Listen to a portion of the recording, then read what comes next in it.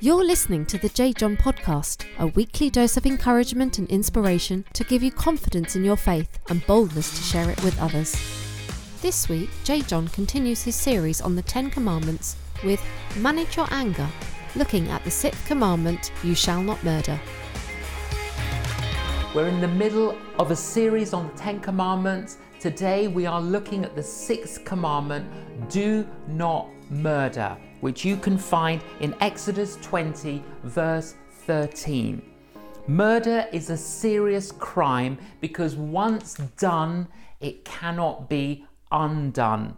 Spontaneous killing, murder in the course of robbery, and terrorist killing have become part of our regular news reports. Road rage is a term used to describe our reaction to those we feel are unfit to drive on our roads. 42% of employees reported that yelling and verbal abuse took place where they worked. Most people do not know how to manage their anger. Violence is being pumped into our culture by the megatons. The most popular video games involve violence. We have spawned a new generation of movie heroes, Rambos, Terminators, and Lethal Weapons who die hard, who are not exactly walking models of constructive anger management. Did you know that we can actually break this commandment by passive inaction? If we send a person away naked when we could have clothed them, we may have let them freeze to death. If we see anyone suffer from hunger and do not feed them, we may have let them starve to death. The commandment mandates us to pursue those things that preserve and enhance life.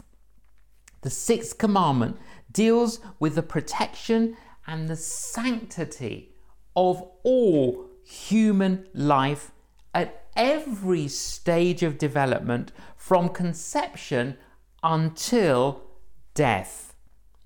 All acts of deliberate murder are violations of this commandment because they involve the devaluation of human life. Abortion was legalized in the United Kingdom in 1967. And in America, it was legalized in 1973, and then many other countries followed. 1 in 5 pregnancies end in abortion. Abortion is wrong, even if it is a right. Christianity teaches that life is valuable from the moment of conception, and the child in the womb expresses consciousness, humanness, and pain. Jesus' interpretation of the 6th commandment included not only acts that cause death, but also actions and attitudes that cause harm. And Jesus said, "You have heard that it was said, 'Do not murder.' If you commit murder, you are subject to judgment. But I say that anyone who is angry with someone without cause will be subject to judgment." Grudges, resentment, prejudice, racism, bitterness, and hatred harm life. Sometimes our language is full of deadly venom. "I wish you'd never been born." Drop dead attitude. And we say if looks could kill, and in a sense they can. Rage and hatred are murderous things. They can distort our demeanor, that our very faces reflect death. And when it's written all over your face, you don't need to say anything. A very thin line separates violence of feeling from violence of action. And married couples will argue and they'll say things like, I hate you. I've never loved you. I don't know why I married you. Often the people we get angry at the most are those we're closest to. To dwell above with those we love, oh, that would be glory.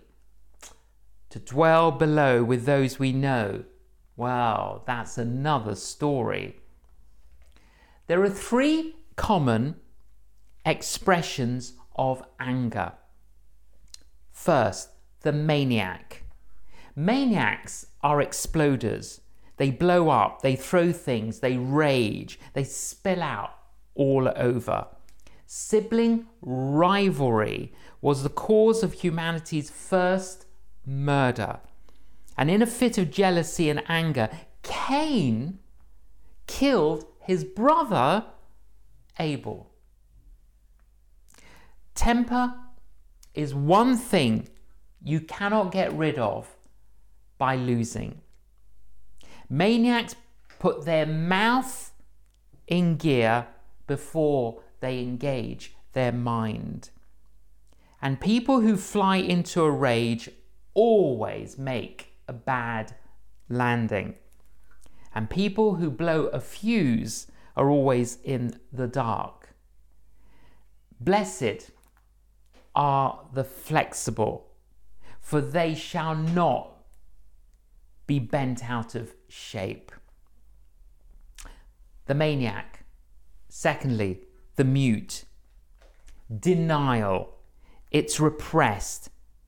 And some people don't like to admit that they are angry, and they conceal how they feel. And some people stoically put on a good front and they pretend to feel no anger at all. And they express surprise that anyone would assume that they are angry. Who? Me? Angry? What gave you that impression? People who operate with repressed anger hold their anger in, swallowing the pain. And when we bury our anger, we are burying it alive. And usually it's our body that feels the effects of repressed anger. The blood system is affected, producing heart attacks. The stomach is affected, enhancing strokes. The muscles tense up, elevating blood pressure. The digestive tract is affected, producing ulcers. Seneca in AD 50 wrote this: anger is an acid that can do more harm to the vessel in which it is stored than to anything on which it is poured. How true. The maniac, the mute. Thirdly, the manipulator. Like the resentful wife who is angry with her husband, so she deliberately burns his toast. The manipulator retaliates in an underhand sort of way. Sarcasm, jibes, little insult, hurtful humour. And people with resentful anger get their feelings hurt, but they never seem to get over it. Think how a single incident can get neighbours embroiled in a conflict that causes them to be enemies. Family members often hold resentful anger for a lifetime. The maniac, the mute, the manipulator. Which one of those are you? Or are you a little bit of each? Well, how do we manage our anger? That's the title of my talk today. Here are the principles. Principle 1, admit my anger. When we have to swallow our own medicine, the spoon always seems very large. Admit it to yourself, admit it to your partner, admit it to God. We make things worse when we pretend it's not a problem. And in order to stop defeating ourselves, we must stop deceiving ourselves. And if we don't talk it out, we will take it out on ourselves, on other people, and on God. In the Bible, the word anger, is used 455 times. 375 of those times it refers to God's anger. Jesus himself was enraged with justifiable anger with the money changers in the temple. There is a legitimate anger, but we must not sin. The issue is not how are we going to get rid of anger, but how can we express it in non-destructive ways. Principle 2, deal with anger immediately. You cannot shake hands with a clenched fist.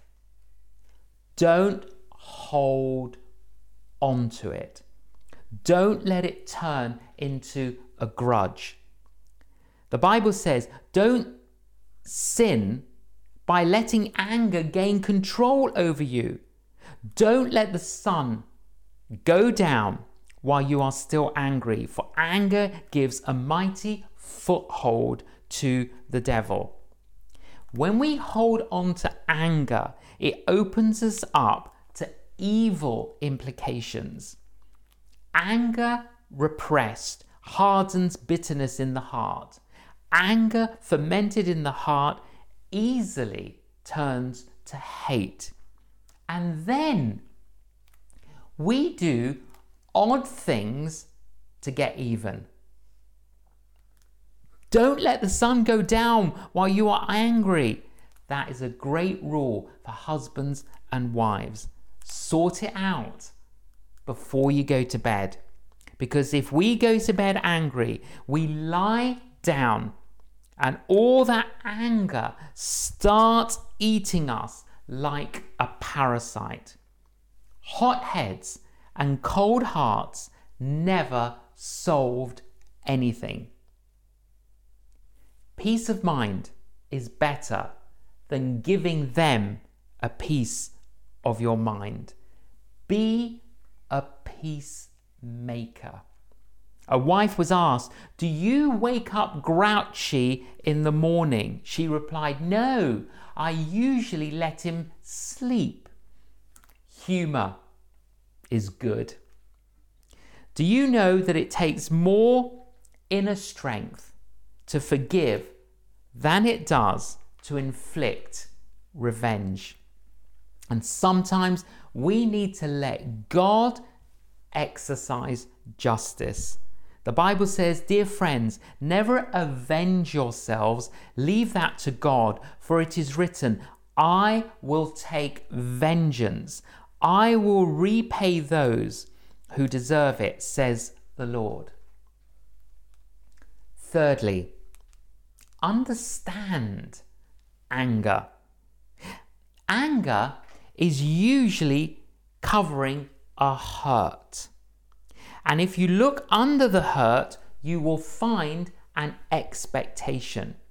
And if you look under the expectation, you will find a need. And a sequence of irritating events can build up pressure until finally a relatively insignificant incident can trigger an eruption. You may be angry at your parents, and now your partner gets the total flood dumped on them. whether we are on the road or in an argument, when we see red, it's time to stop. Poise is the act of raising the eyebrows rather than raising the roof. Fourth principle, stop and think before I speak. Speak when you are angry, and you will make the best speech you will ever regret. The best time to keep your shirt on is when you are hot under the collar. And if you keep your mouth shut, you won't put your foot in it. James in the Bible said, "Be quick to listen, slow to speak, and slow to get angry." And Proverbs says, "A gentle answer turns away wrath, but harsh words stir up anger." The problem with anger, it seldom gives us what we want. In fact, it usually does the exact opposite. I mean, nobody congratulates us for being angry. "Oh, I love it, the way, you exploded and threw everything." No, people don't like it.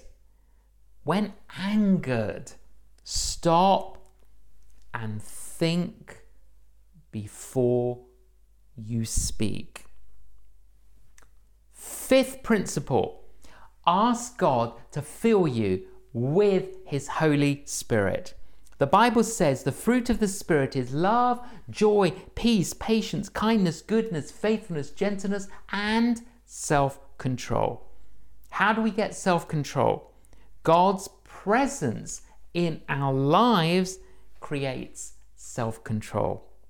To have God influencing the way we speak, think, and act. When the pressure is on us and we get squeezed by irritations, inconveniences, and interruptions, whatever is inside of us is going to come out. Society says the lawbreaker is a criminal. Jesus said every criminal act begins in the heart. Society tries to reform people, but Jesus Christ can transform people. From hate to love, from bitterness to forgiveness, from darkness to light. The sixth commandment says, do not murder. Murder is the ultimate form of anger. We must guard our anger and keep it under control. Don't let it get to the point that we take a life. Have you committed murder?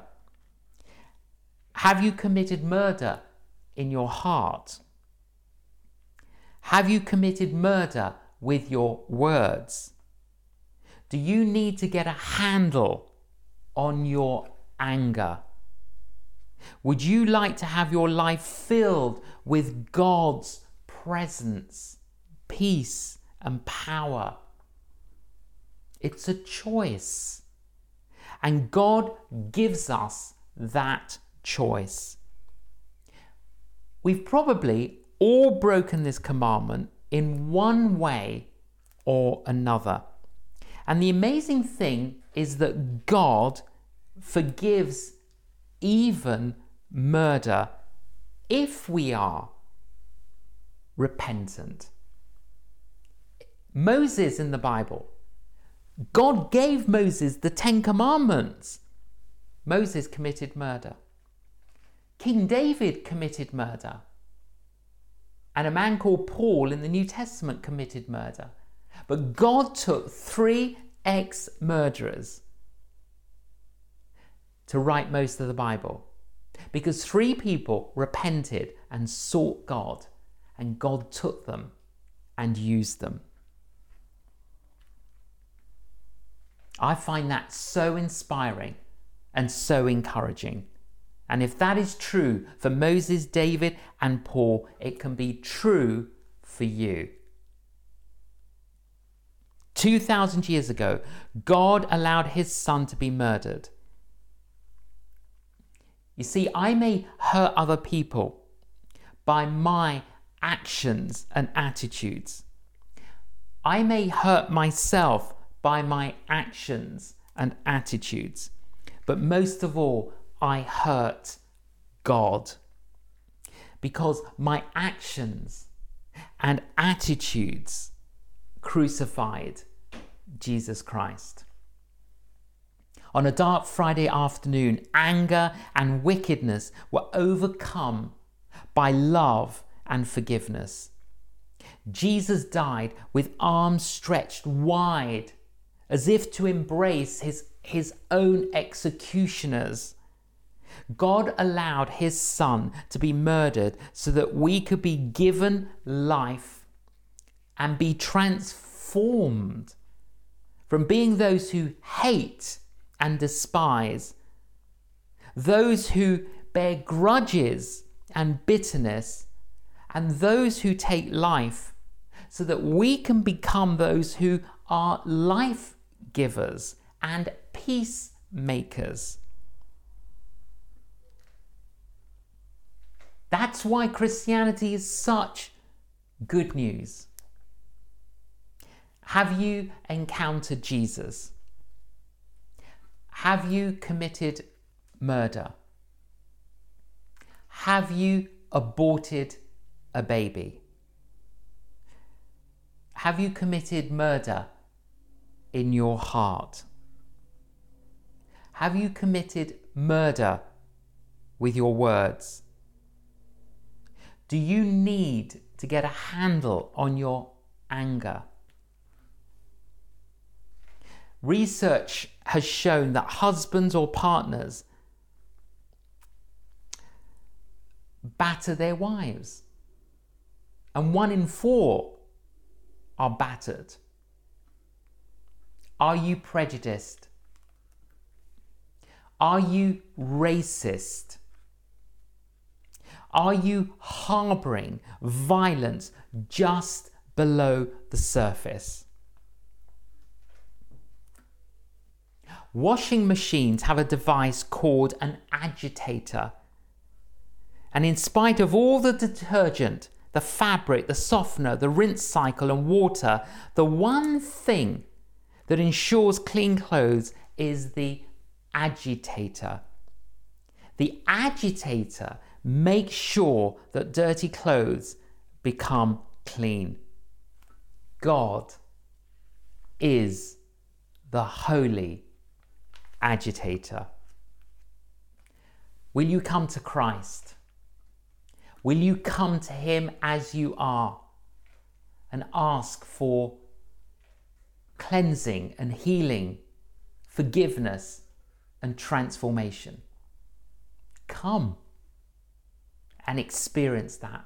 If you've never received Jesus Christ before, receive Jesus Christ now. Receive him as your Lord. Receive him as your God. Pray this prayer with me now. Thank you, Jesus, that you are the Lord, the King, the Saviour. I know I have broken your commandments, and I ask you to forgive me. Cleanse my life. Set me free from the past. I invite you now into my life. Come in by your Holy Spirit. I want to be adopted into your family. I want to be your disciple. I want to build my life on you. Thank you, Jesus, for hearing my prayer. Amen. A prayer for you. Lord Jesus, I pray for everyone that's prayed that prayer, that they will know your presence and your peace and your power, and today that they will begin to produce the fruit of your Holy Spirit. And we pray for their protection as they build their lives on you. In Jesus' name, Amen. Others of you, did you feel that this talk resonated? Do you need to ask Jesus for forgiveness and healing? If you do, pray this prayer now. Jesus, I come to you. I am your follower, but I have broken your commandments. And I need to experience your forgiveness and your healing. So heal me now, I pray. Set me free from the past. And I pray that you will fill me with your Holy Spirit. Fill me with love and power and self-control. And help me to make amends with others. Help me to build bridges. Help me to forgive others for the harm that I have caused. And I pray this in the name of Jesus Christ. Amen. I hope that today has inspired you. I hope that it's encouraged you. I hope it's given you a faith lift. Please visit our website, CannonJJohn.com, where you can read articles and you can see resources that can help you in your journey of faith. I pray God's blessing upon you wherever you are now. The blessing of God, the Holy Trinity, God the Father, God the Son, and God the Holy Spirit. May you be blessed and may you be a blessing. Amen. To find out more about J.John's ministry or to get your copy of his book, The 10 Commandments, visit CannonJJohn.com. If you have enjoyed listening to this podcast, please click subscribe and leave a review.